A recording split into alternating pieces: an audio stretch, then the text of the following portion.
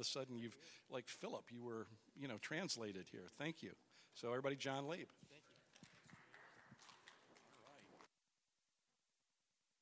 you. On to that, if you are interested, at least in hearing a little bit more about what School of Kingdom Ministry is about, the FYI card that's on the back of the chair seat in front of you, just put your name on it, your phone number, email, whatever. So we've got folks besides our church. 2 other churches are going to be joining us and doing this on Sunday nights.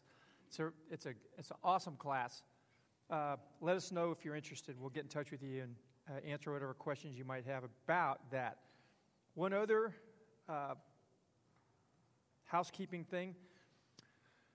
Sheila's asking if there's anybody else who might be interested in a little spiritual adventure with her. On Monday morning, she's praying till noon and fasting. And she wants to know, is there anybody else, and she's fasting about a particular focus. You might be interested in joining her in fasting about the whole issue of, there's certain foundations in our church that have crumbled. And we really think the Lord wants to rebuild them and restore them. But it's going to be the kind of thing that just isn't going to happen by human organization. There's things that we're trying to do that we're seeing some fruit and blessing on, but we know that there's a deeper spiritual work that has to happen. So if you might be interested in doing that, fill out this card and put it in the information boxes on the wall on the way out. Let us know if you're interested in doing that. And put your name and your phone number so Sheila can contact you. Sheila, stand up so people see. Sheila, stand up. Oh, you're standing up. I'm just kidding. She's short. Ooh. So Sheila's going to be praying and fasting on Mondays. And if you want to pray on other days too, because maybe Monday doesn't fit schedule-wise for you to fast because of your circumstances. But please fill this out, and we'll get to Sheila because we want to pray about that area in particular. Okay, we're back into the whole issue of spiritual technology, what we've been talking about. And spiritual technology, it's kind of a catchphrase that Jay came up with. He's a marketer. And Jay, they don't like it, so I'm telling people that you came up with it. I can tell everybody's like, after the shot I took at Sheila's height, everybody's a little upset, so I'm going to just deflect it all on you. No, just kidding. Spiritual disciplines are, we've coined the phrase, they're spiritual technology that help form us. Now I want to give you a couple of, if you have an outline, Jay, do me a favor. There's some outlines, we never got them out. Here's an outline you can track along with us. Spiritual disciplines position us for spiritual formation. And spiritual disciplines, or Dallas Willard says, are any practice that's in my power that I can do that will enable me to do what I can't do by direct effort. So a spiritual discipline is something that you can do that's in your power to do in practice that transforms you to do something you can't do on your own. There are areas of character formation that you will never touch in your life without practicing spiritual disciplines. And Jesus practiced spiritual disciplines. We've already talked about waiting, silence and solitude, the examen, the Sabbath, celebration. And this is going to be the 6th spiritual discipline we talk about today. And spiritual formation, which is what spiritual disciplines contribute to, spiritual formation is this process of being conformed to the image of Christ for the sake of others. So spiritual formation is being conformed inside you, transformed into the image of Jesus for the sake of others. And spiritual disciplines have been practices that the church has used for 2,000 years and maybe longer, because Jewish people practiced these before there was ever a Christian faith. And I want to introduce to you today, I'm going to use a scary word in church, the word sacrifice. Spiritual disciplines that include a whole range of practices. One of them is sacrifice. And I'd like you to turn to the Gospel of Mark, chapter 10. We're going to read a story where Jesus invited a man who really was spiritually hungry. He came to Jesus, and he wanted more. And Jesus gave him a challenge. And we're going to see what we can learn from his story. So Mark chapter 10, starting in verse 17. I'll start reading. If you don't have a Bible, like I say every week, there's one of these paperback Bibles in the chair seat in front of you. You're welcome to take one home if you want. They're free. And it's on starting on page 702. As Jesus started on his way, a man ran up to him and fell on his knees before him. "A good teacher," he asked, "what must I do to inherit eternal life?" "Why do you call me good?" Jesus answered. "No one's good except God alone. You know the commandments. Don't murder, don't commit adultery, don't steal, don't give false testimony, don't defraud, honor your father and mother." "Teacher," he declared, "all these I have kept since I was a boy." Jesus looked at him and loved him. "One thing you lack," he said. "Go sell everything you have and give to the poor, and you will have treasure in heaven. Then come, follow me." At this, the man's face fell. He went away sad because he had great wealth. Jesus looked around and said to his disciples, "How hard it is for the rich to enter the kingdom of God." The disciples were amazed at his words, but Jesus said again, "Children, how hard it is to enter the kingdom of God. It's easier for a camel to go through the eye of a needle than for a rich man to enter the kingdom of God." The disciples were even more amazed and said to each other, "Who then could be saved?" Because they thought that riches were a sign of God's favor and blessing. And so all of a sudden, they're like, it's just stretching them. Oh my gosh, we already thought that the riches were a sign that those people were like, on God's side already. And he goes, "No, with man this is impossible, but not with God. All things are possible with God." Jesus said to him, "We've left everything to follow you." "I tell you the truth," Jesus replied. "No one who has left home or brothers or sisters or mother or father or children or fields for me and the gospel will fail to receive 100 times as much in this present age, homes, brothers, sisters, mothers, children, and fields, and with them persecutions, and in the age to come eternal life. But many who were first will be last, and the last first."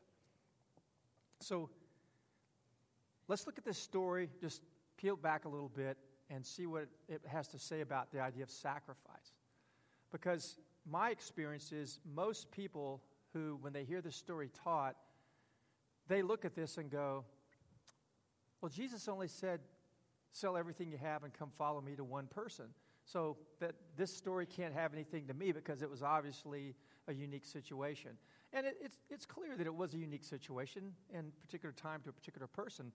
But these stories are written for all of us.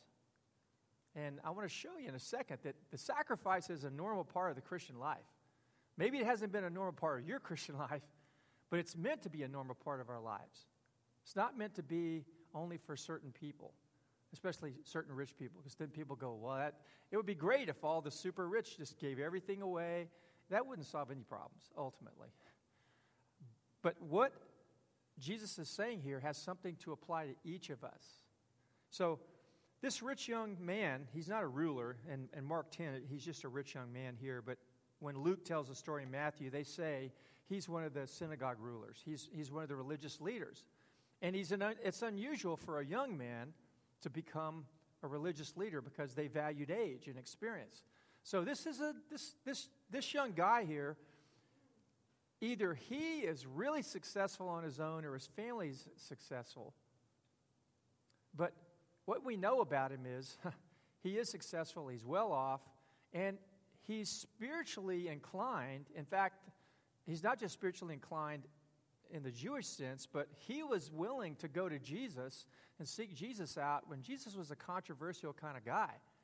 And so the people that this rich young man was mostly used to mingling with were people that were, by this point in the story of Mark, they really had serious suspicions at the very least about Jesus. But this guy was willing to go and ask Jesus to teach him, which would have been kind of scandalous. So there's things to like about this young man. And there's three things. His story tells us about a dilemma that he's experiencing, and then the possibilities that Jesus offers him, and then the choice he makes. And then I think there's a simple lesson as we will unpack those. So first, the dilemma he has is this. Jesus, when he asks him, this rich young man, and the rich young man says, Mark says that the rich young man is a seriously spiritual person. But when Jesus feels his question, the way he answers it exposes in this young man a deep, well-hidden need. And the need in his life is to deal with his trust in and love for money. That Jesus said, you look like you have it all made, but there's one thing you lack. And it wasn't like, your shirt's missing one button, right? Your shirt's an amazing shirt, but you need to get that one button sewed back on. He isn't saying that. He is saying to this young man, at the very core of your life, you lack something that's so important that it eclipses everything else that you think is important in your life. And he has money as the source of his security. Because when Jesus asked him to give it up, you read the story, he wouldn't give it up. And Jesus probed this young man and asked him some questions and discovered this flaw in his heart. And we all have something, and this thing morphs at different stages of our life. But we all have something that's our treasure. We all have a treasure that we value above everything else. And at any given moment in our life, whatever our deepest longing is, whatever satisfies the deep longings of our life is our treasure. It's what we depend on. It's what we rely on. And this young man, maybe he was raised in a family that valued and prized possessions and money, and they saw that as the best way to have security in your life. But anybody knows the Jewish people were wise people. They knew you can't put your trust in riches. You can't. And Jesus saw in this young man that was his greatest need, because he put his trust in something that was unreliable. He was going to suffer at some point a terrible disaster because of that. Now, his dilemma is, what's going to be my treasure? And Jesus is saying, give your treasure away and follow me, make me your treasure. And in essence, Jesus was inviting him to follow him. Okay? This is possible that he is sizing this young man up and saying, you could be one of the apostolic leaders. I see in you potential. Because he's asking him to take a pretty big step. And we already know, Levi left his job and his career. Peter and Andrew and James and John, who were fishermen, they gave up their fishing. Now, we don't know that they gave up all their possessions. So this is a pretty big step that Jesus is asking for. But he's saying to this man, who's going to be your treasure? Who's going to be the most important thing to you in your life? That's a dilemma, right? Second, this is the thing, though. Jesus gave him two possibilities. Two possibilities. He said, listen, when the man said, what must I do to inherit eternal life? He said, keep the commandments. And he said, I've done all these things. And then Jesus says, one thing you lack. One thing you lack. Money had given him a lot. Money and possessions and the status and the comfort and the opportunities that a lot of money can give you affords you things that other people without those resources can't ever expect in the normal course of life. But this young man was coming and saying to Jesus, if you understand what he's saying, he's saying, all my money hasn't given me everything. You know, like the U2 song, I still haven't found what I'm looking for, that refrain in the song. He's coming to Jesus and saying, wow, I've had it. I'm keeping the law, and I'm blessed, beyond expectation with resources. But I still don't have eternal life. I still don't have what treasure in heaven offers me. What I know the law says can be mine, the promises of the one true God, of relationship with him. I don't have that. What do I do? And Jesus offers him 3 benefits. And I left a blank in there just so you'd fill it in. He offered him 3 things. The first one he offered him was true security. He said, if you let go of everything that you have, you will find what it is to really be secure. You'll have treasure in heaven. Now, we don't worry quite to the degree that people in other parts of the world worry about our banking system. We have a fairly stable, fairly secure, pretty well-run banking system. But compared our banking system to theirs, their banking system was crazy, fragile.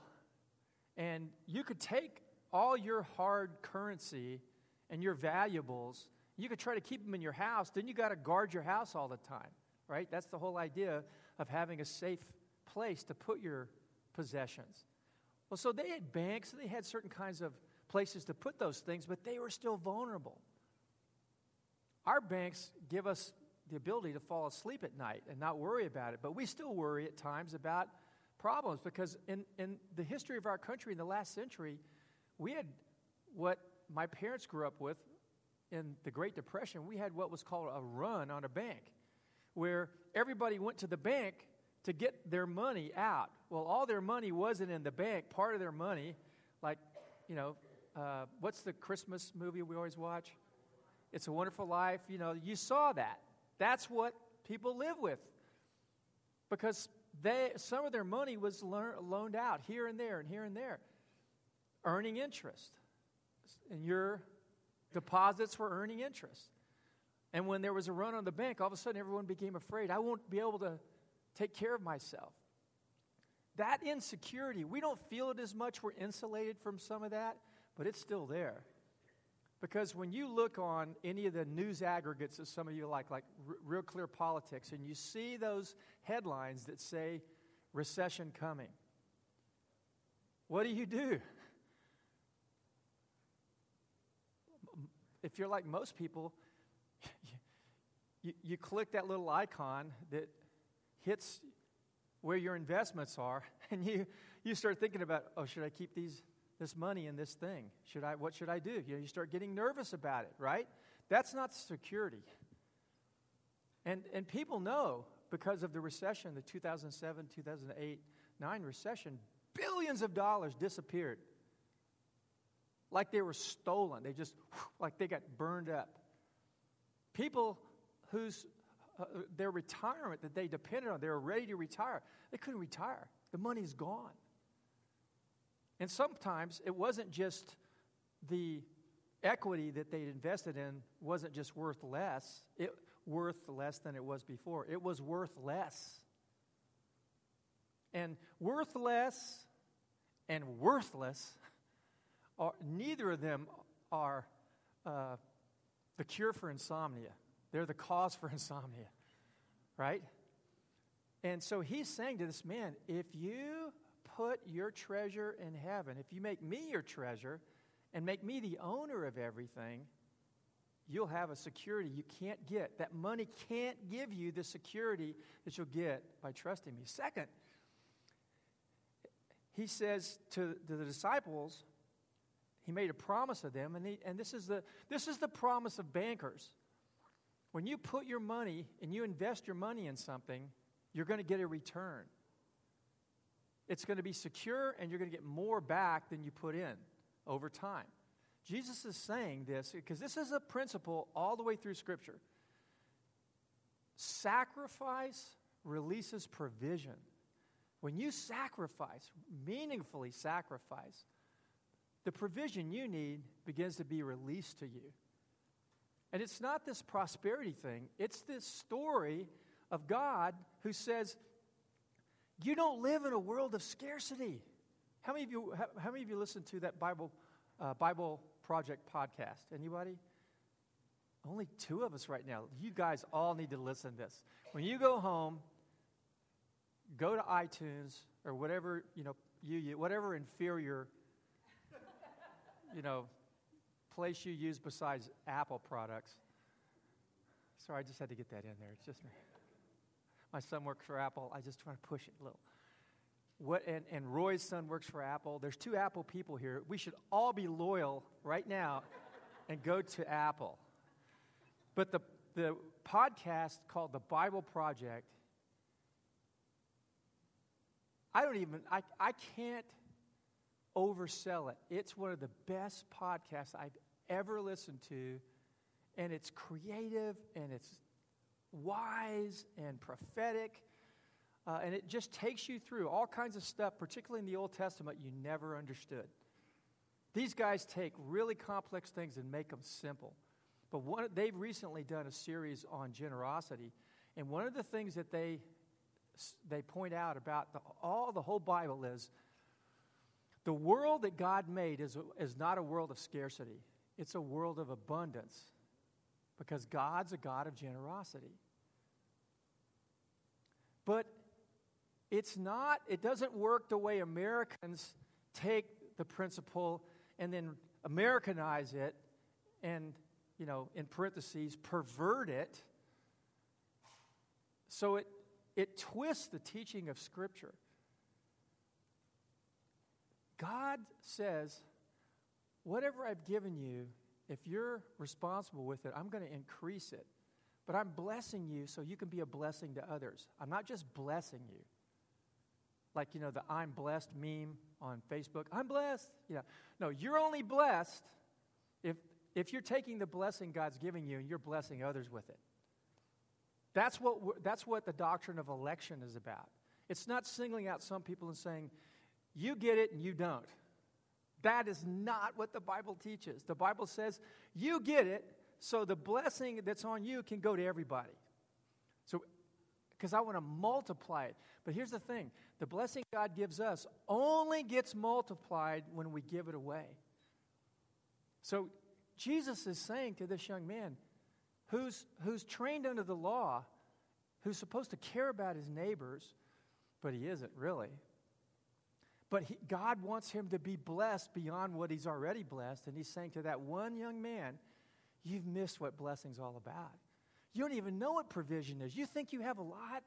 You have in heaven, all the riches of God are yours. You think your dad is the one you can depend on because he's well off. He's a impoverished, homeless guy compared to your Father in heaven. But you've got to depend on your Father in heaven and not your Father on earth. And you only see that God is generous when you're generous. That's the trick. That's the part we don't like. I was really encouraged the other day. Well, wait and see. There's a real famous evangelist named Benny Hinn. He came out the other day and he repudiated the prosperity gospel. I had to read the article again. I thought, he said, I've been wrong about this. He said, this is wrong. This is a false teaching, and I've taught it, and I was wrong, and I'm not going to teach it anymore. That's like, wow. That's a humble thing to say. Now, we'll see. We'll see. But we find security when we begin to practice sacrifice. When God calls us to sacrifice. We'll get to that in a second. We find abundant provision when we sacrifice. And not only us, we begin to when we give, sacrificially to other people, and there's a number of you in our church, I know you do this, it shows to other people that God provides for them. And sometimes they're not in the best place because of their own bad choices. And then when they're blessed in the middle of that, they understand what God's really like, His mercy. And God's goodness is what leads us to repentance. They begin to feel valued and known and loved. And there, all kinds of good things happen. But the third thing is, he says, and this is, believe it or not, this is a blessing, all right? Jesus offers him 3 benefits if he chooses to follow Jesus and embrace sacrifice: true security, abundant provision, and persecution.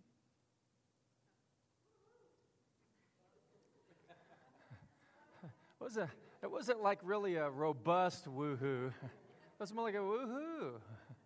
Woohoo. Persecution? That's a blessing? Let me tell you, it really is. Because you know, one of the things the Bible warns us of that we're most numb to in American Christianity is deception. The worst kind of deception that you can fall under is self-deception. And riches, the Bible warns us about, can deceive us. Riches aren't bad, it's us. Things, you know, this phone is not bad. A big house is not bad. A big bank account is not bad. That's a twisted way of thinking. Our fallenness takes all the good things that God surrounds us with, every good thing, and we misuse it. And what makes it worse is we get deceived into thinking that misuse is proper use. And we don't even realize we're misusing it and we're suffering because of it. And what persecution does, it's like pain. Pain wakes us up and gets our attention. It arouses us. And so persecution, and we don't go out, I don't know about you, I'm not looking for persecution. But when you do the right thing, it's going to grate the world around you and worldly people around you and worldly Christians around you. It's going to irritate them, and they're going to push back at you. They're going to say things about you. They're going to say things to you. You're going to experience persecution because it runs on a spectrum from mild to very intense. People are not going to like it. People who love money and depend on money are not going to like it when you make choices with the money God's given you to sacrifice at times. They're going to go, "Who do you think you are?" There's going to be all kinds of reactions. And it's, trust me, sometimes it's calculated to try to throw you off the path you're on, but sometimes it's just a knee-jerk reaction. It's just a reflex. And persecution is a blessing. Jesus said, you're blessed if you're persecuted for righteousness' sake. And like I said, I don't want to look for it, but when it comes, now here's the thing. Jesus lived out what he was inviting this young man into. He was living a life where he came into the world, he left all of his glory and power and prestige, and he was born into an impoverished family in an occupied country in the midst of all kinds of strife, emptied himself, the Bible says, of all of his prerogatives as God, and walked around just like us with all the weaknesses. Jesus had to poop.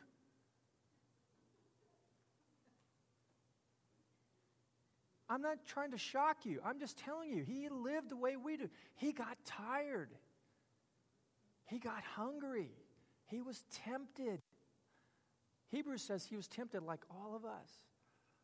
Now, imagine you're God, and you come and take on flesh and blood like Jesus did, and all the weakness and things that he experienced for us, he was sacrificing for us. And here's the point.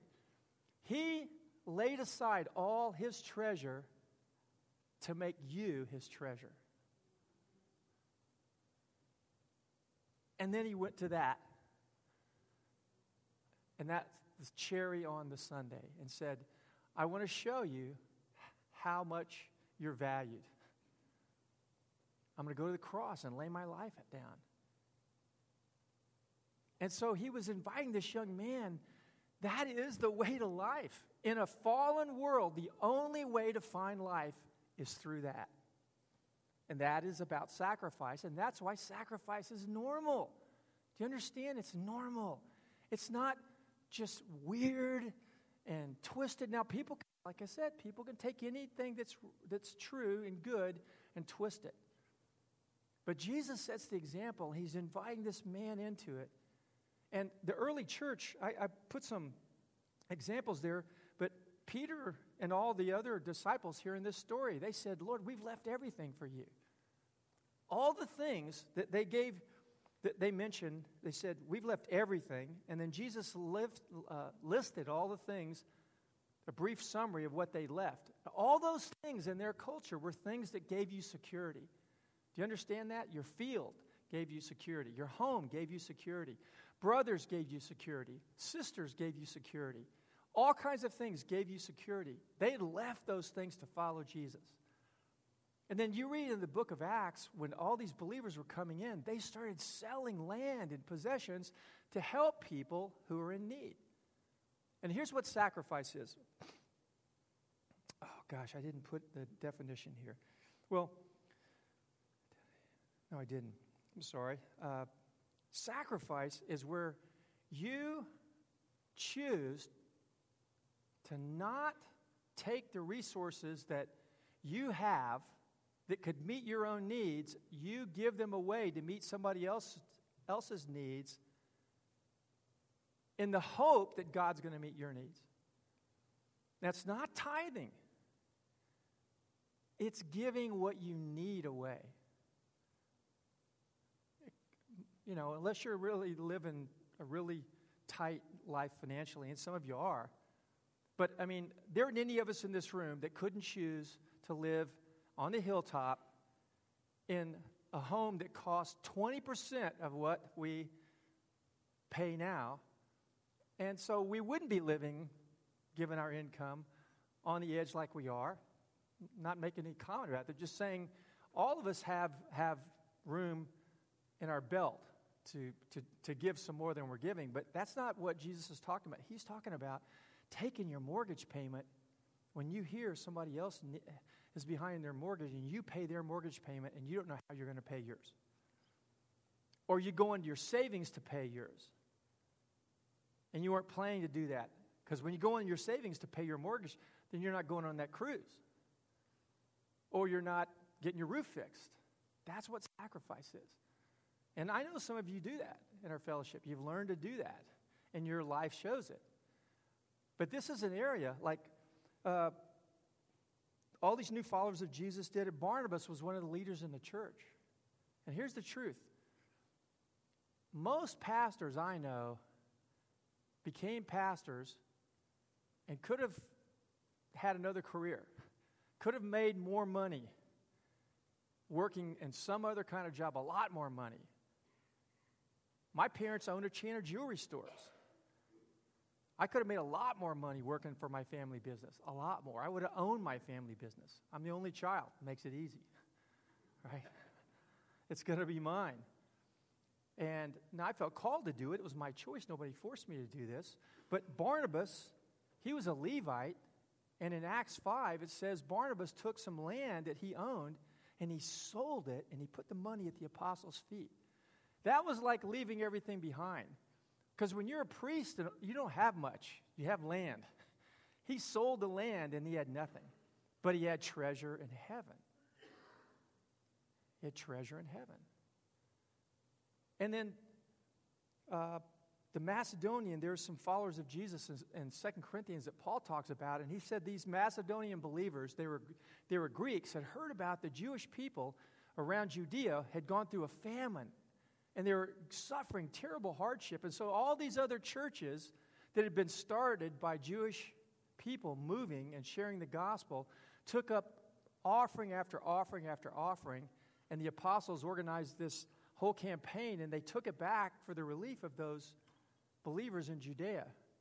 And it says in Macedonia that Paul said to the Corinthian believers, in Macedonia, they gave beyond their ability. They gave to the point to where their poverty overflowed because they didn't have enough. And it says they gave themselves to the Lord and then to this thing. But God met them. He goes on to encourage them. You know, how God, when we sacrifice, God provides for us. And when you believe in Him, you realize this is not a zero-sum game world, that we don't live in a world of scarcity. It may seem like it, but the change in the world of scarcity comes when we trust God and we give. And even sometimes give sacrificially. So the problem was he chose to hold on to his money. And if you read some of the other versions of this in the gospel, it says he went away sad. And it says that Jesus looked at this young man and he loved him. Jesus loved him. He wasn't mad at him, but Jesus was sad for this young man too, because if you think that holding on to a lot of money is the safest route, it's the hardest route. The way of Jesus is always easier than every other way. And this young man chose the hardest way. He chose a life where he wasn't going to have security. He wasn't going to really have provision. He wasn't going to have the warning of persecution. He was just on his own. And what he was saying to Jesus is, I don't want you to be my treasure. I want my money bag to be my treasure. And that's the hardest path to take. And Jesus felt heartbroken for that young man because he was inviting him to enter into this kingdom of plenty and overflow. But the route he was asking him was radical. Now, I think the Lord when we talk about these spiritual disciplines, there's provision that God wants to release for you in your life. And, you know, there's three things that we have, three resources that we have amongst many when we talk about sacrifice that God's talking about. He's talking about your time, He's talking about your energy, but in particular, He's talking about your money. Because in our culture, time, energy, and money are all really prized. But money really is. Money is where the rubber meets the road. And when I talk about your treasure, because everybody has a treasure, how much is the money that you have your treasure? Because the Lord's inviting us. We're the rich young people. We're the rich young man in this story. He's inviting each of us in some way to say, what is your treasure?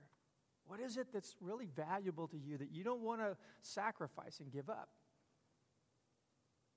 That you won't exchange so that Jesus can be your treasure. Now, we can't decide what our treasure is by comparison. We can only decide what our treasure is and what the Lord might be calling us to sacrifice when we hear from Him. Okay? I can't tell you what you should sacrifice. Your neighbor can't tell you what you should sacrifice. Some of you have siblings who love to tell you what you should do. You have parents who love to tell you what you should do. We need to hear this from Jesus. But I want you to understand, when we hear this sacrifice thing, if you're listening to me say this, and in your mind, you're having this inner conversation that dismisses the force of what you're hearing, there's some treasure in your heart that's getting exposed. Now, I don't know what it is. It might be money. Because I will tell you, I think money is an issue because of where we live. We live in a really affluent part of our city, and we're not exempt from the power of affluence. And it's hard what Jesus is saying. There are more warnings in the New Testament about money than there are about bad sex. You understand that? You might not think that. You might think the way the church talks, sex is the only thing we should ever try to get straightened out about. But Jesus spent way more time on money. way more time on money than he did on sex. But he did talk about sex. We could talk about it some other time. But money is really a big issue. And it's an issue that we're supposed to have real freedom in. And some of us, like, I'm at a point in my life now where I feel like, wow, I'm finally getting to a place of freedom in my life with money. Not because I don't have any debt. I have little debt. But it's more about my attitude towards money has grown and changed over time. It was not easy for me. My parents were, reasonably affluent. It wasn't easy for me to come to the idea that there were times I needed to sacrifice. There are times I needed to deny myself things I wanted and thought I had earned to show love to somebody else that God wanted to bless. And so this whole treasure thing, it really comes down to Jesus. It's not a formula like if you have this much money, there's this formula to help you figure out what you should do with that much money. If you have this much money, that formula just gets modified a little and works over here. It comes down to, is Jesus the treasure of your life? And is everything you have at his feet? Because that's the place where you see at the cross, Jesus didn't hold on to anything. He even let go of his life. And for all of us, our life is ultimately the last thing we have to give to him. But most of us are not going to ever face that live for Jesus or deny Jesus. And if you live for Jesus, you're going to get persecuted and killed. Most of us are never going to face that. But we're going to face these tests. If you go back in the book of Genesis, the story of Abraham, if you follow it carefully, he faced 10 tests. And some of his tests were around money. And, Abraham wasn't a perfect man, so he didn't pass all the tests. But God tests us to bless us. God tests us and in the test, he's inviting us into a richer life. But if we don't value Jesus above everything we have, we will be like the rich young ruler, and we'll take what we think is the pathway of least resistance and the easiest path. And in the end, it's not at all. It's not easy at the beginning. It's not any easier at the end. It's just hard all the way. There's a freedom the Lord wants to bring you into. And you guys, we'll just close with just this thought.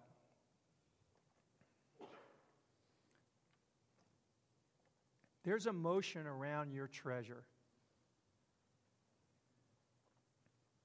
If someone puts their finger on a treasure in your life, the treasure of your life at, say, this particular moment, you're going to have a reaction to that. And we've talked a lot about spiritual disciplines and how they help us become aware of God, ourselves, and others. And the spiritual discipline of sacrifice, it exposes things in our lives that are where some of the biggest troubles of our lives are. And I'm not trying to test you today to prove anything to me, but I'm trying to point you to the story of this young man, and it's a story that all of us experience. That the Lord comes to us at some point in our lives. His just happened to be from the get-go. But at some point in your life, the Lord's going to say to you, I want you to let go of something really important to you to find something that's far better. But it's really hard to let go of that thing because it gives you security or belonging or purpose or significance or love or understanding. Those core longings get met. Money meets a lot of core longings. And I think this is timely for different people here. I think this idea of sacrifice is something that's like it's just the right time for you to hear. And I don't know any way other than just leaving it like this is just want to take a little space and they're going to play whatever they're going to play without singing, but just music. And as they're playing, I just ask you to courageously close your eyes and say, Jesus, is there anything else that I treasure more than you right now? Is there anything that I treasure more than you? And is there some way that you're inviting me to let go of it that involves sacrifice? And what does that look like? So, Lord, is there anything in my life that I can